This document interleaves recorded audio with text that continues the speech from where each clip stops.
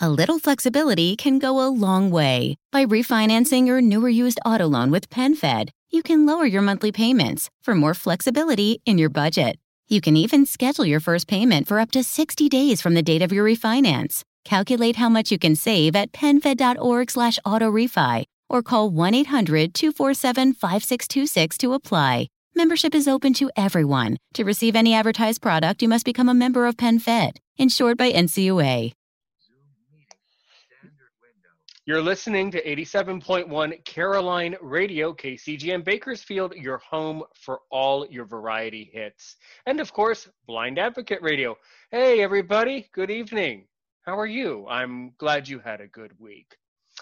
So tonight I am joined by someone, and just a moment ago, he and I were laughing as two podcasters would, to tell you the truth, listener, that we aren't entirely sure what our specific topic was, but we know that you at home are going to help us figure it out by asking good questions as we have a conversation.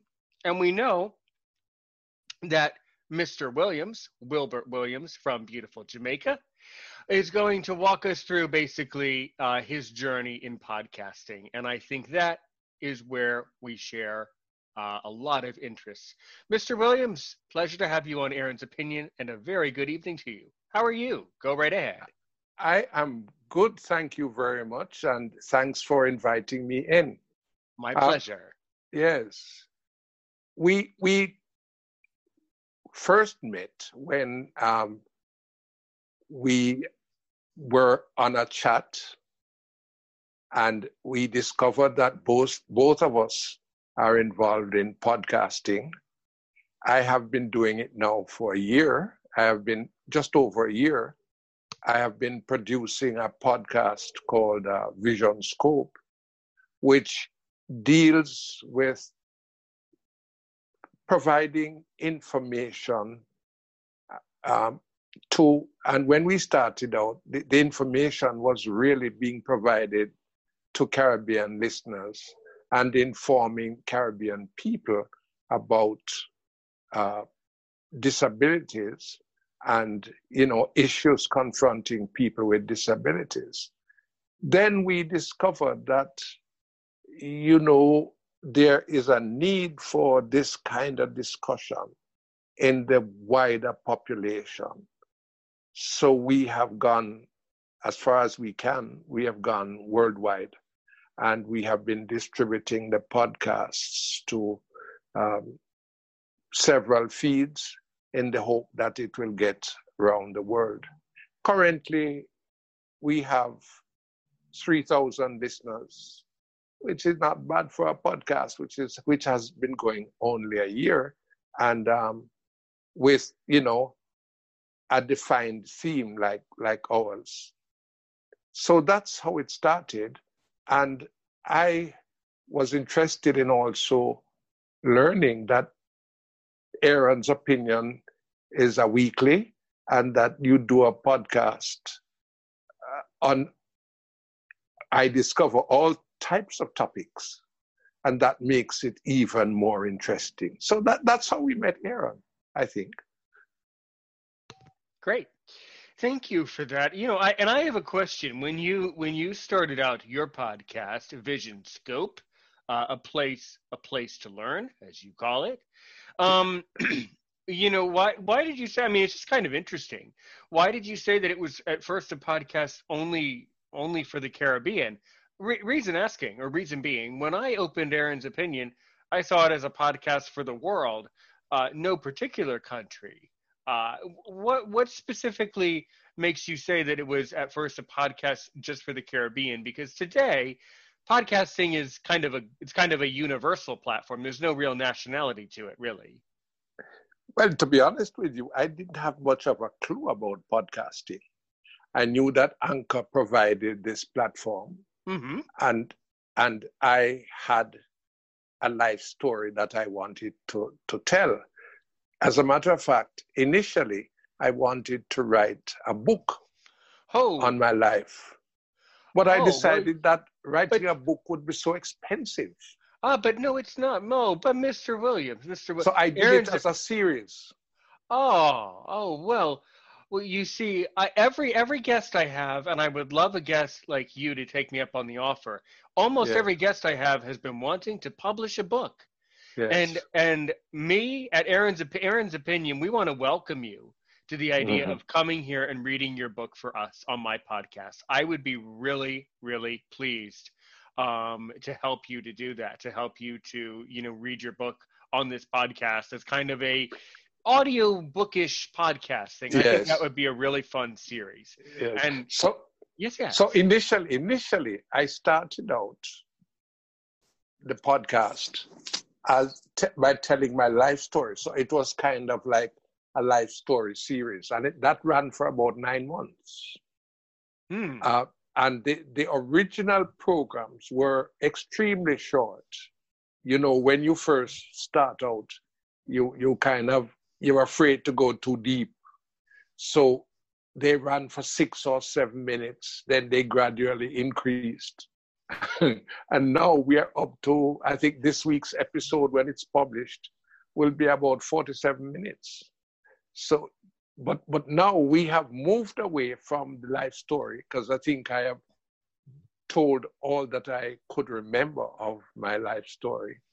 And I am now doing interviews and getting other people to tap into the program and to tell their story.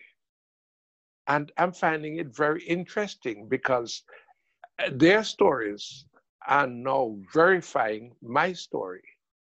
And issues that I raised, they are also raising. So it has become it's almost like a network. Definitely. So, would you like to tell us one of your life stories, or a really interesting story, or a story that really defines? You want me to go back to the beginning and tell you, which I can? I Sure. would love that. I would love Yes. that. A particularly educational story, a particularly powerful one, sure. or of course a Yes. particularly entertaining one, because it should also be very inspirational and entertaining. Go right ahead. Sure. Okay. Well, I was born in 1940, and it was during the time that World War II was in progress. Of course, in 1940, I would not have known anything about World War II. But as you grow and you read the history, you realize.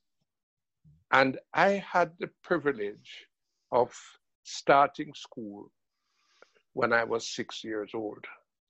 And I started school at the Salvation Army School for the Blind, which was then the only school for the blind in Jamaica, and still is the only school for the blind in Jamaica. Now, if we go back a little bit in time, the School for the Blind was started in 1927 because 2 Salvation Army officers were sent from England to work in Jamaica. And they arrived here. One of them had a sister who was blind, and she was educated in England. And so I think that motivated them to want to do something for blind people in Jamaica. And they started the school back in 1927. So, of course, by the time I started school in 1940, it was still in its infancy, fledgling kind of a situation. Now, in those days, School for the Blind was really built around teaching people who are blind to learn Braille, to read and write Braille, and also to do handicraft, basket making, chair caning, that kind of thing. There was not much more expectation, in my opinion, when I look at that early kind of work. When I came to school, just on a point of interest, there were 2 competing systems in school. One was Braille, and the other one was Moon. I don't know if you ever experienced it, Aaron. Moon is a system which allowed people to write, but not to read, but not to write. I think writing was extremely cumbersome. And the Moon system, unlike Braille, was based on letters that were sort of squished up to become very small. And so they embossed those letters on the page and people could read that way. Well, that was not very good. So I started out in school at a time when they didn't have qualified teachers in work for the blind.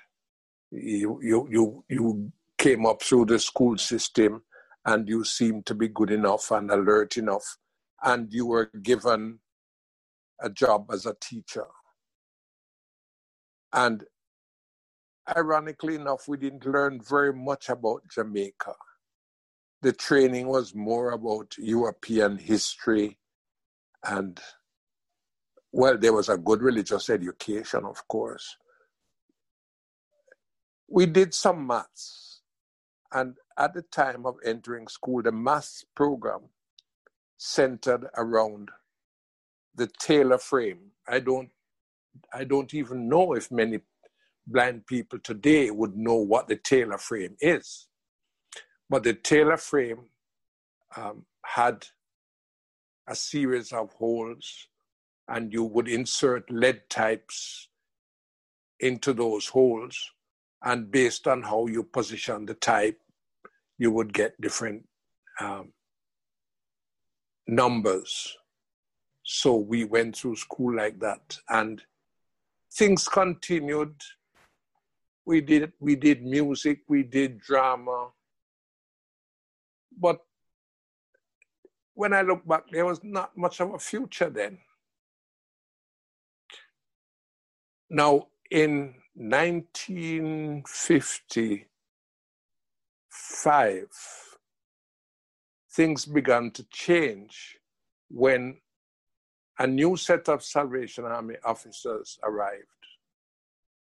Because, between the starting of the school, of course, and 1955, they would have had many changes because officers changed every 2 years. So you can understand that many managers passed through the school for the blind. But in 1955, a couple came to the school, sent by the Salvation Army, and they started to make changes. Now, you have to realize that in the early days, education and rehabilitation in general for blind and or people with any other form of disabilities was built around the institutional setting, the care setting. So in fact, the early school for the blind in Jamaica was called the Institute for the Blind. And that institute had, by the time I got to school, children and adults. Now, when the new managers came, they decided that this was not a good arrangement.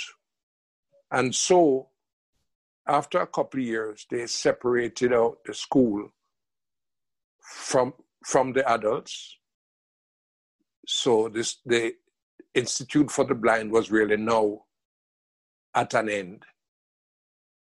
And we got the Salvation Army School for the Blind. And then on the other side, we had the workshops for the blind. And the workshops moved out of the school premises and went to a different location. Also, eventually, they brought in a teacher who was trained in a regular school system. She had no idea of special education, but she was a trained teacher, certified teacher. And so she came to the school and got us involved in national exams, which we did very well in those national exams. And 4 of us sat and passed all levels of the exams and were certified. And 2 of us obtained scholarships to go to a regular school. And that in itself was historic because that had never happened before in Jamaica. So I was one of those who went to a regular high school and had the privilege of, being in the classes, interacting with my sighted peers. Although by that time they were a little younger than I was, but at least I got that opportunity. And I managed by typing the work for the teachers on a regular standard typewriter, which I could use. I could type, but I couldn't read it back, which was sometimes very annoying because sometimes you made mistakes and you would really love to go back over your work, but if you typed it, you have typed it. Anyway, we continued, and I did a lot of note-taking in Braille. And in those days, we had what we call the Stainsby Braille. And the Stainsby Braille was very clunky and very noisy. Well, of course, in Work for the Blind, later the Stainsby Braille gave way to the Perkins Braille.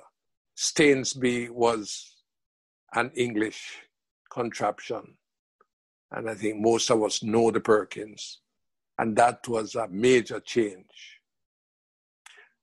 So we had a cupboard at school where we could lock our stuff in at the end of the day. And the next day we could retrieve them and do our work. So that saved us having to cart, heavy books and Braille writing equipment and so backwards and forwards to and from school. We didn't have to do that. And we went through that process and eventually graduated, and I got a scholarship to study physiotherapy in London. And so I went to the Royal National Institute for the Blind, which ran the school at that time.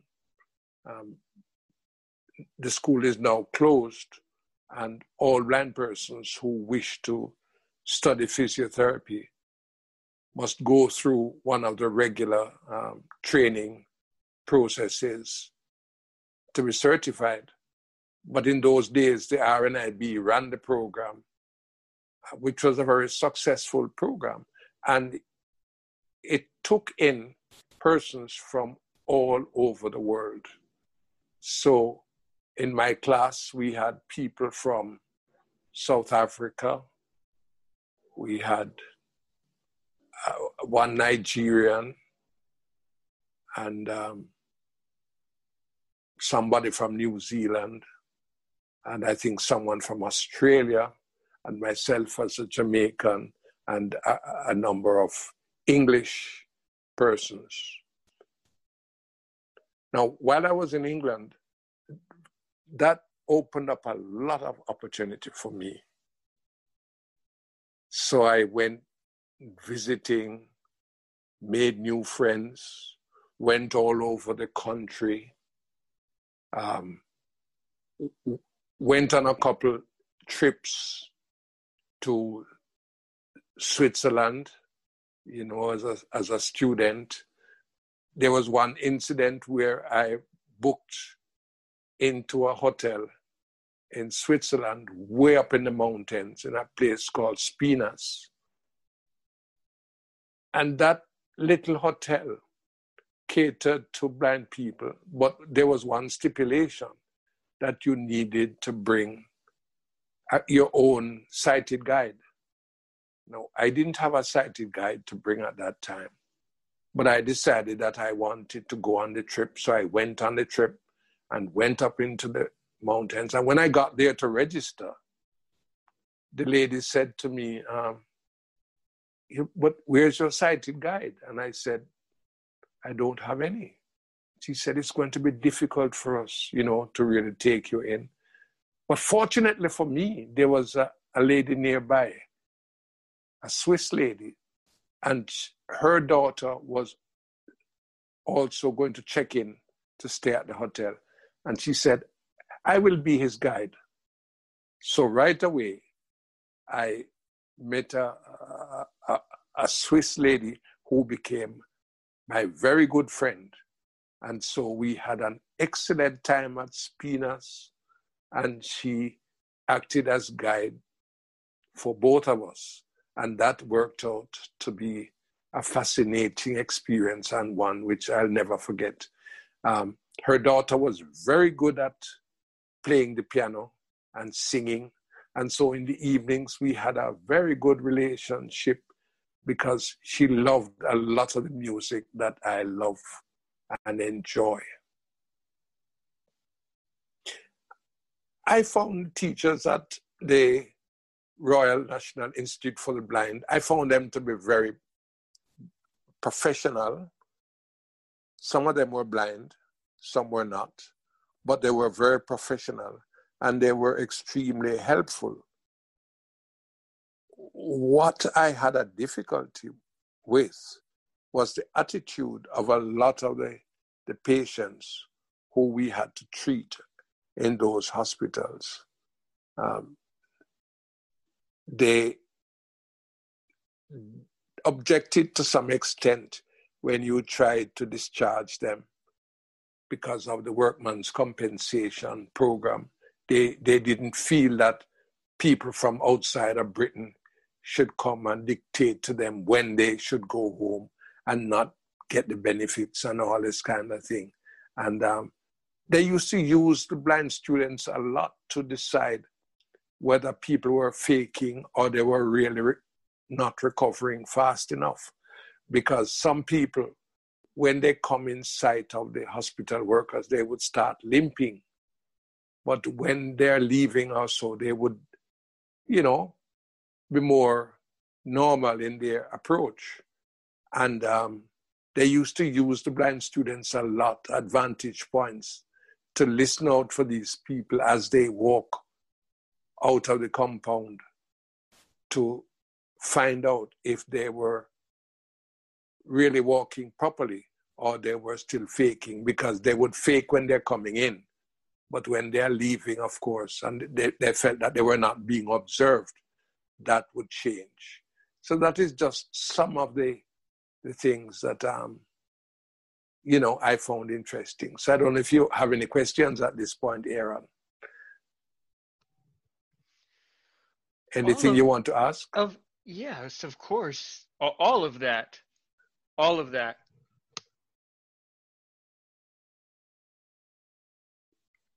Okay. All of it is interesting. Yes. Let's kind of rewind a little bit. As I mentioned to you in past, I volunteered at the St. Lucia Blind Welfare Association, and yes. I recall and talking to you, having this conversation, although I've never been to Jamaica, and Lucians told me that Jamaica is like a totally different country from Lucia. It's way much, busier, bigger, built up, way more built up than Lucia. What really sounded vaguely familiar was when you were speaking about, how back in the 40s and early 50s, how blind people were really not expected to do much. Well, I think it's true. What you said was 100% true. I also think that today, a lot of times blind people that I've encountered do not have very high expectations in 2020. Yeah, quite right. And your story was true. It was, I am only 28 years old. I live with my parents, and many of my extended family are elderly. But I have, outside of my teaching work and activities like that, I have very much of it, obviously part of it is because of my blindness, but the other huge part is for personal reasons, I have to say that I live in an undisclosed location. That's a totally Yes. it's a long that's a whole nother episode about why I say that. Yes. But I live in an agricultural community, and there are not other people around me who are my age. So, in life, as I'm sure you would agree, sometimes you just have to do the best you can. So now I'm Oh, yes. living with my parents, my brother, my extremely old and sweet and very, very, very sick and retired guide dog. Yes. She's in the winter of her life. She's at the end of her life. And I have my teaching job all day online, and then I got into podcasting, because I really felt that there was kind of a void in podcasting as far as, blind people finding a podcast where they can just come up to me and just have a conversation where we're just really relaxed and just talk about whatever, just go with the flow and just have a nice conversation about some really, really fascinating things. Yeah. Everything you've said so far is fascinating. And the part about back to the school, and then I'll move it forward back to the school issue, where they would only have you doing, basket weaving and those types of menial. As to today, it would not be appropriate today. But I do remember that at the St. Lucia Blind Welfare Association, you go in. I'm sure it's similar to some of the buildings in Jamaica. You go in, it's kind of like one level, and then in the basement, they have basically a factory that makes mops and brooms. That's right. That's the kind of concept. Right. And I recalled that, and the blind people there, they showed me, they pointed it out. They said, Aaron, this is the knife we use to cut the wood, and here's how you make a mop. And then they showed me the whole line, and they box the mops and then sell the mops. And it's a fundraiser for their welfare association. It's a big business. And yes. I don't know. In America, we have mops, but we call them vacuum cleaners. But yes.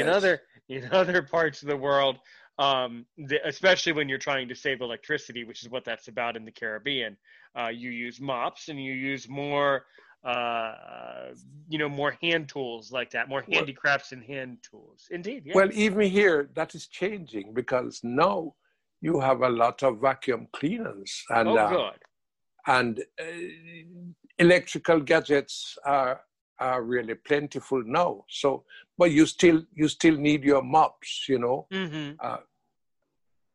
But the problem is that there was not much to offer in those early days beyond that kind of thing. Mm-hmm. So, but now we have people who are graduating as teachers. We have telephone operators. We have administrators. So it's a vastly different experience to what existed when I went to school. Yeah. Definitely, without doubt. I was speaking to listeners. I've mentioned her a lot. She's one of my podcast friends out there in the podcast world. Culturama with Diva. You know her. I know Diva very well. And me as well. And she was saying on my podcast, we've been on each other's shows, but it was a very long time ago, before the radio station came into it. Mm-hmm. And she was saying how, she even in Jamaica today, blind people still have a hard time getting through university and just finding the opportunities. And I think it's very sad, and I think it concerns me a lot, actually, as a successful American, because I'm concerned that society is progressing at a very rapid rate, very out of control rate, if I might add. And I find that blind people around the world simply, in my humblest opinion, some of them are just not catching up. And it's not their fault, but I'm still concerned that there's this gap that really doesn't need to be there. We have about a minute before the break. Go ahead. One of the things we need to look at is employment opportunities. People in the university, it's easy to get into universities in Jamaica these days, I would say, once you have the qualifications. Good. But what becomes difficult is when you qualify to get a job later. That is where the major problem exists. It sounds like the problem in America too. That's exactly basically how it works in America. So if you take your problem and multiply it in Jamaica, you can understand in a smaller space how difficult it can be. Indeed, ladies and gentlemen, my name is Aaron Richmond. He's Wilbert Williams. We're really glad to have him here on Aaron's Opinion. You're listening to the Aaron's Opinion podcast on Caroline Radio, Blind Advocate Radio. As we say, we'll be right back.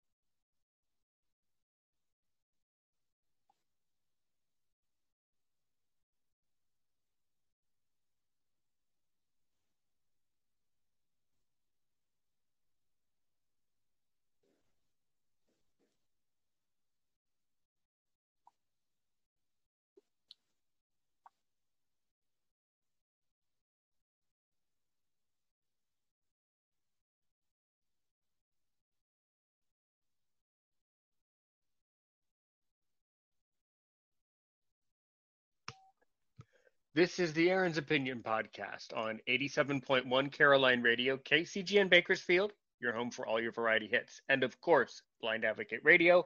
Or if you aren't listening to us on the radio, no problem. We're on basically all of the podcast clients along with YouTube. Welcome back, listener. We're joined by a very kind, a very educational and entertaining person, Mr. Wilbert Williams from Jamaica. He was just telling us before the break about this whole problem where blind people, and the problem, as I was saying, the problem is still, even in America, blind people have this problem where you can go to college and then you don't get a job. And I think that's a very serious problem. Yes, it is a serious problem. I remember I went into a field where when I decided to go into that particular field, there was no blind Jamaican there before. That is physiotherapy. And I remember reading about it and going up to my principal at the time and saying, I think I would like to do this. And they went through the processes and eventually got me enrolled. That is how I got to England. And I was given a scholarship by the Jamaican government to study physiotherapy in London. So my whole career has been built around obtaining scholarships and bursary to get into where I want to go, because my parents could not afford it, you know. And fortunately for me, I went to the University of the West Indies at a time when it was not very expensive to go to university. It's very costly these days. But when I got to university, I could work during the day and study in the evening. So I went on an evening program as a part-time student. And so I did my work. Now for me, I had a good time in physiotherapy. I ended up participating in the opening up of the first school of physiotherapy in Jamaica, where I functioned as a part-time tutor for a number of years. And I also served as a clinical supervisor. Now, by the way, you've said physical therapy a couple of times. Can you tell us, especially our younger blind audience, anyone younger than 28, I actually, come to think of it, next month I turn 29. So basically anyone who's younger than 29 might be a little taken aback, a little confused. What is physical? What do you mean by physical therapy? I might know, but please explain. Yes, it's treatment of an individual using physical modalities. For example, we would teach somebody to walk again and would take them through all the routine, of using crutches or using a walking frame. We would give them exercises to strengthen the legs. We would give exercises to strengthen the upper body. We would use hydrotherapy in some instances. If they have a chest problem, we would do the suctioning, getting all the fluid off the lungs and using physical means to help them to recover. So it's treatment using various physical modalities, whether it be physical exercises or electrical modalities or hydrotherapy or any of those physical means. So that's what it is. And that is why in the States, the profession is called physical therapy. In Britain and in Europe, it's physiotherapy, but it's one and the same. And that is how I started out. Now later, I branched off from that into becoming a manager of an agency, a training agency for people with disabilities. Because up to that point, we didn't have any single agency that would, encompass the needs of not only people who are blind, but people who are physically disabled or deaf or people with some level of mental retardation. So that is part of my journey. Now, that was a natural progression because when you work to rehabilitate people, you want to make sure that you can get them into some form of employment. And so that training center was designed out of activities from the International Year for the Disabled. I don't know if you can recall that, but in 1981 was designated the International Year for the Disabled all around the world. I wouldn't have been able to recall since I wasn't born yet. Yes, but yeah, that's so true. Yes, but I had the privilege of coordinating all the activities for that work in Jamaica. I was appointed by the Jamaican cabinet to coordinate all the activities. And so one of the recommendations was the building of a training center for people with disabilities. So that came into reality in 1994, and I managed it until my retirement in 2004. So that was a big experience. Now, another thing we spoke about earlier was work in the Caribbean. Now, let me tell you, one of the big things we have in the Caribbean is trying to get Caribbean agencies to coordinate and to work together. They see themselves as separate entities. Okay, all right. Caribbean agencies. Now, this is also slightly confusing for me. When I was in Lucia, I recall just from my experience in Lucia that we never talked about what was going on over on Kitts or Vincent or Jamaica. Or Trinidad. Or Trinidad Tobago. So I'm a little confused that you say that because although we group the Caribbean together, if you're there and you learn from the local people, you live with a local community, a local family, which I did, you learn that every nation in the Caribbean is its own nation. And just like any other country, nobody worries about what's going on in Trinidad if they're worried about what's going on in Lucia. So what do you mean by working together with these agencies? What do you mean there? That I didn't understand. Well, we eventually formed a Caribbean Council for the Blind. Indeed you did. Yes. I forgot about that. You are correct. You did. Yeah. Yes, and I was their president. I was their president for a number of years.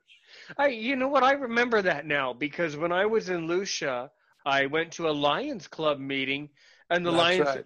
and Lions Club isn't CCB, but it was basically a meeting of both of those agencies all at once. Lions Club is a Lions Club meeting, and they discussed regional issues of the CCB. So actually, I kind of go back and delete my point that I made. Actually, in the Caribbean, on sort of these, if you're participating within an international organization, a global one, then they talk about what goes on all over the region. But individually, the people are just more concerned with their individual life, just like anywhere. But yes. Mm-hmm. Now, the Caribbean Council for the Blind was formed out of an initiative by the Royal Commonwealth Society for the Blind, as it was at that time.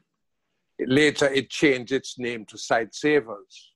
And Sight Savers sent and paid an individual to come down and set up the Caribbean Council for the Blind back in the late 70s. And so we still have a coordinated approach, like in eye care. I think the most outstanding area of the Caribbean Council for the Blind in its development has been in eye health. Definitely. And eye health is very important. And we also felt that in most of the Caribbean region, the names given to the agencies stigmatized the agency. Because in Jamaica, we have the Jamaica Society for the Blind. We have the St. Lucia Blind Welfare Association. We have the Trinidad and Tobago Blind Welfare Association.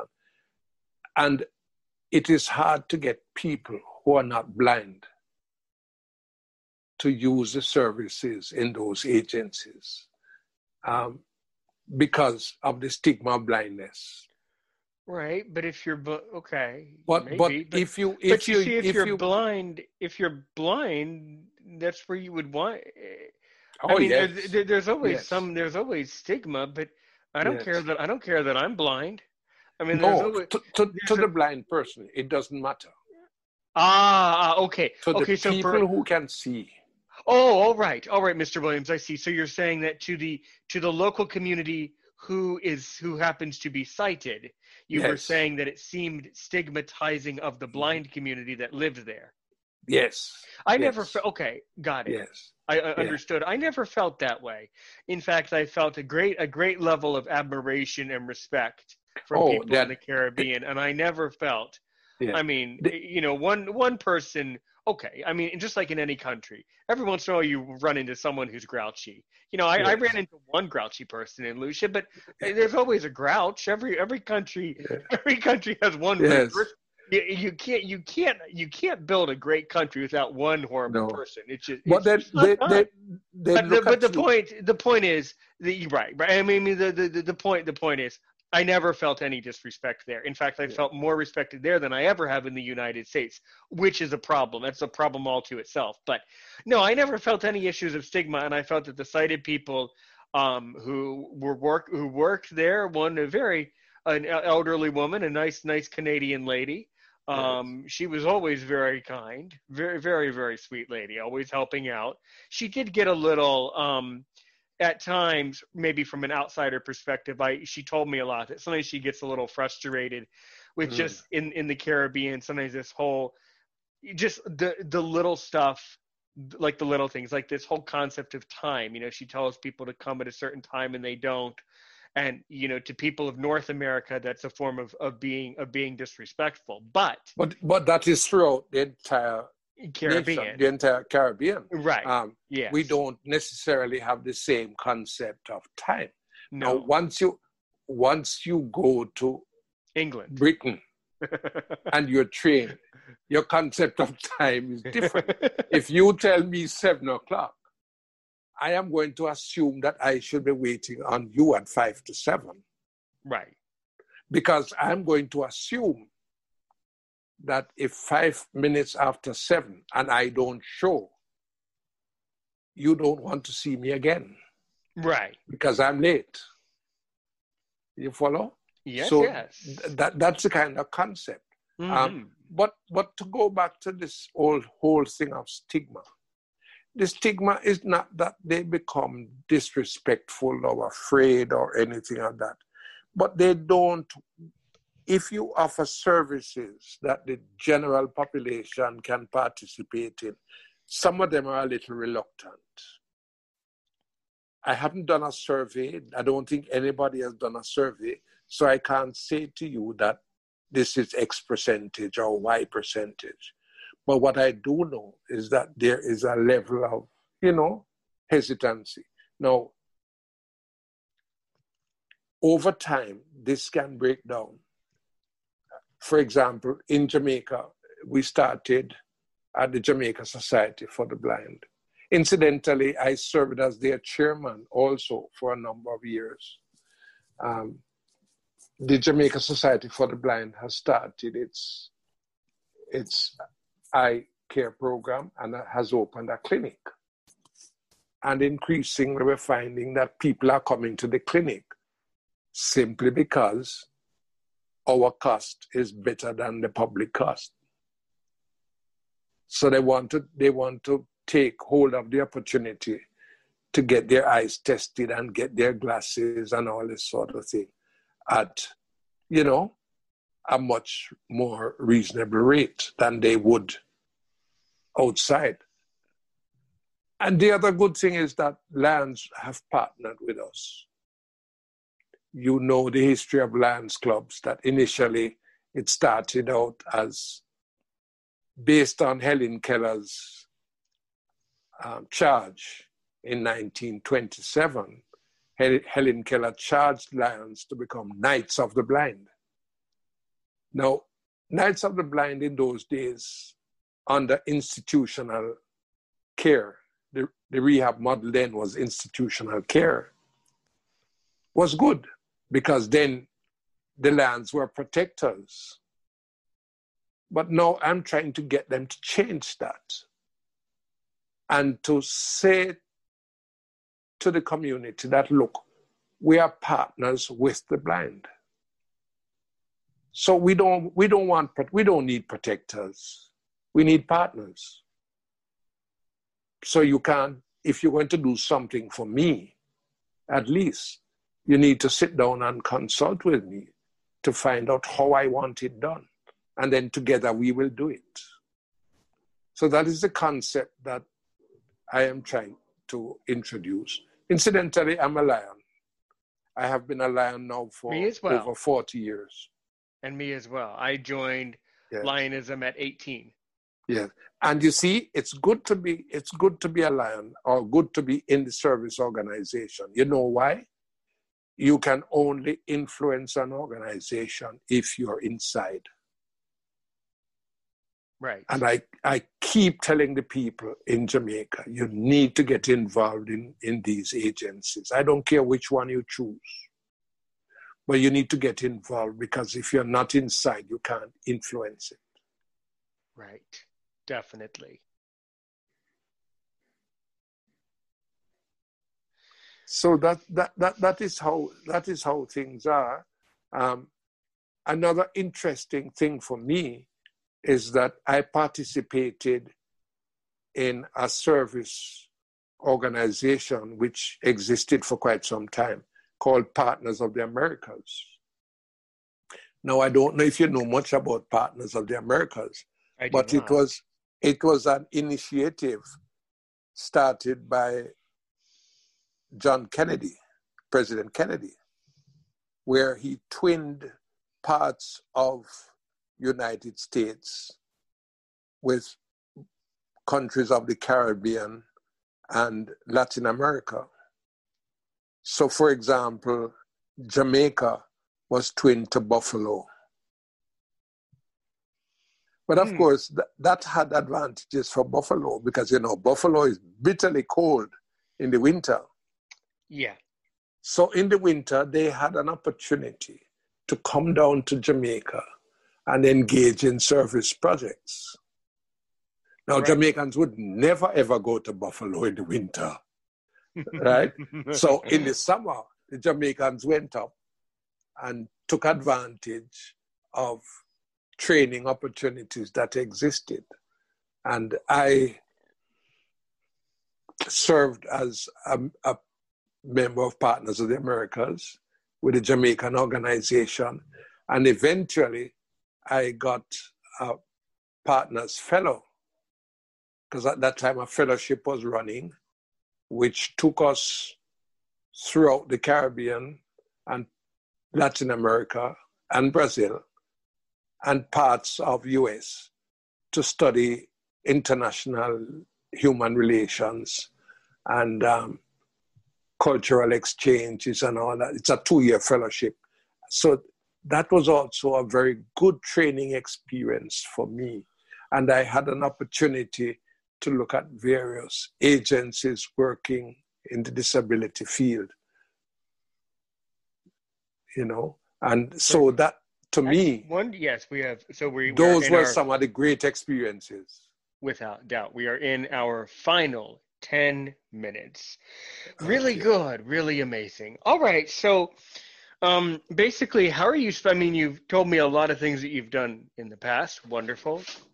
How are you spending your time now? I do a lot of reading, and I like to write.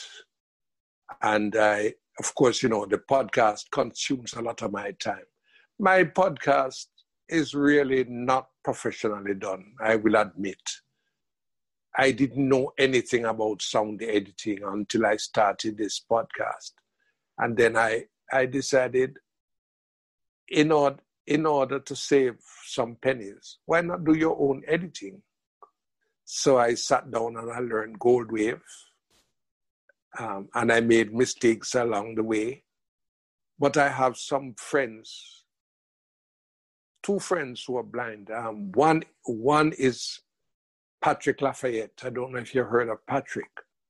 Patrick runs his own radio station on the internet called Chris Mix Radio. Oh, well really? Organized. Yeah, well-organized station. Oh, okay. Well-organized station. And he used to work in Jamaican radio. He worked for a number of years with Radio Jamaica. And he worked with 2 other stations. So he has a wealth of experience. So when I have a problem, I just call him up. He's now living in Miami. But I call him up on the WhatsApp and we chat and he tells me what to do. And I have 2 good friends in Jamaica who are also into sound editing. Those 2 work with Diva to edit her program. She contracts out her editing. So I am relying strictly on content. Right. And by the way, you said something interesting. You said that you felt that your podcast, Mr. Williams, was not edited very well and was perhaps not as good as you would like. Well, I will tell you my opinion of your podcast. It's excellent. I think it's perfect. I think it's fine. I also think it's important as a podcaster not to worry too much about the editing. I'm not terribly concerned with it. Because it's more important that you focus on improving on what you say and having better and better and better interviews and better conversations each time. And that alone is something that I have to practice, muting my microphone, letting you talk for a while and then going and figuring out over time that eventually a guest will slow down and I can get back in. But that takes, it's, for you at home, who perhaps are not podcasters, you might think, oh, well, you just listen for the guest to slow down. Well, there's more to it than that. It's a little tricky. You have to listen very carefully. You have to listen for the you have to know when to interject. Yeah, it's tricky. It's tricky. It's very tricky. I am not perfect at it, and I try to work on it. Me neither. It's hard. Neither. It's hard to tell. And you know what? You just have to go with the flow. If I've interrupted at the wrong time, and I just say, oh, I'm sorry, go ahead. Or you just have to say something like that. It will happen. And it's impossible. It's impossible mainly because we are not seeing each other. It's impossible to get that right perfectly. But I always try to now give guests a good story to tell. Some of my well, oh boy, have you played my episode today? Not yet. Not yet. Okay. I'm done with. Strap in. it's maybe you should listen to it in the morning. The topic is a bit out of this world. Perhaps that age-old question about, I'm giving you a bit of a spoiler, about something about what happens when I die. So it's not to be maybe if you crack open a red stripe and have some peanuts or something, it would go good. But maybe I shouldn't say that. Maybe you should wait until the morning when you're feeling a little bit better, because it's fascinating, it's beautiful, but then it's like, whew, that was a big meal to eat. That was a big meal to swallow. And it was. And guests who have come on, who have talked and told these beautiful stories. Even the adorable little thing about that young Swiss lady helping you out. I mean, that's so Swiss. That's Germans and Swiss. They have the reputation of being all mean. Oh, they're very helpful. Yes. Mean and unfriendly, but I think it's completely undeserved. And I think that Germans, well, along with we stereotype too quickly. Yeah, we do. And along with people from the Caribbean, who are mostly incredibly kind, also very, very, very kind people, are Germans, Austrians, and Swiss. I would have a conversation with anyone from those. They're going to be so kind. And yes, are they a little bit more firmer, a little bit awkwardly stern at times? Yes, but they are also incredibly kind people. But far kinder than an American. And yes, go ahead, 4 minutes. As a blind person, sure. I don't know if you have had the situation where you walk up to something like a plant, and you're standing beside it, and you think it's a person, and you're waiting for the bus, but you're actually standing next to a plant, but you're not touching it, but you feel the presence of something beside you. And you say to this plant, can you tell me when the next bus is coming? And the plant might not respond. Well, the plant won't respond. It might. I have to disappoint. It might not. I have never. So I mean, I have glaucoma. It's a bit of a long. Well, if you go back into my archive on Aaron's opinion, if you scroll all the way down, if you want it later, just ask for it later, and I'm more than happy to send it. When I was talking to Diva, I went into the whole story, how I was born with glaucoma, cataracts in my eyes. My eyes have gone through 7 different corneal transplants. And now I have usable vision. Next question, what do I see? I don't know. But I have usable vision. And yeah, I mean, I have enough vision to tell, sometimes, but I've walked into things awkwardly in front of other people. That is very embarrassing and very frustrating, but that's just life. But you stand there beside the plant, and buses come and buses go. And then you wonder, why isn't this person responding? And then you reach out with your white cane and touch. And that's when you find out that really it's not a person. Right. Okay. And this kind of thing will happen. Or you go to meet a friend, and both of you are in this designated spot, but he's at one end and you are at the other end. And I've never really met. I've never really met a friend. For some time. I've never really met a friend. See, I'm not outside of my podcasting. I'm not very friendly, so I've never met a friend. So I've never had an end of a spot to stand on to have an end. But I am pleased that you have, though. I'm sure that those types of things will happen to me when I get older and start to get out more. The truth of it is. Now, I don't talk about this on the podcast, so I'll just have to improvise it a little. But because of the health situation this year, my family and I, we've had to stay in this year. We had vacations planned where we're going to go to Europe. We were going to do a lot more this year, but this is just going to have to be a sit at home and get work done and do podcasting year. So, and the last one I want to share with you. Sure, you have about a minute. Is that I remember being in Trinidad. And we were walking, with a group of us were walking, and one of my friends suddenly disappeared down a ditch. Oh my goodness. He was being guided, but he was on the inside. and he fell down the ditch. No, he wasn't. And maybe he wasn't being guided very well then. If the no, guide because his guide couldn't see very well either.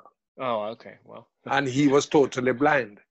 So when we stopped in a panic and we reached down and helped him up, when he came up, his first response was, "Thank God down there was dry." that's ironic. All right. Well, you know what? Ladies and gentlemen, I think that was a great episode of Aaron's Opinion, the podcast where we talk about issues from the blindness community, from Jamaica, from all over the world. As I like to say, have a good day today, a great day tomorrow. Thank you so much. I'm Michael Mogul, and this is the Game Changing Attorney Podcast. In this podcast, we'll meet innovative market leaders from the legal industry and beyond. Our guests will reveal hidden insights on what it takes to achieve exponential growth year over year, how to attract your ideal clients, and how to build a world-class organization that stands the test of time. If you're ready to operate at a higher level and do what it takes to become the market-dominating leader you know you can be, you've got to be a game changer. Subscribe to the Game Changing Attorney Podcast today and get ready to take your firm to the next level. A little flexibility can go a long way. By refinancing your new or used auto loan with PenFed, you can lower your monthly payments for more flexibility in your budget. You can even schedule your first payment for up to 60 days from the date of your refinance. Calculate how much you can save at penfed.org/autorefi or call 1-800-247-5626 to apply. Membership is open to everyone. To receive any advertised product, you must become a member of PenFed, insured by NCUA.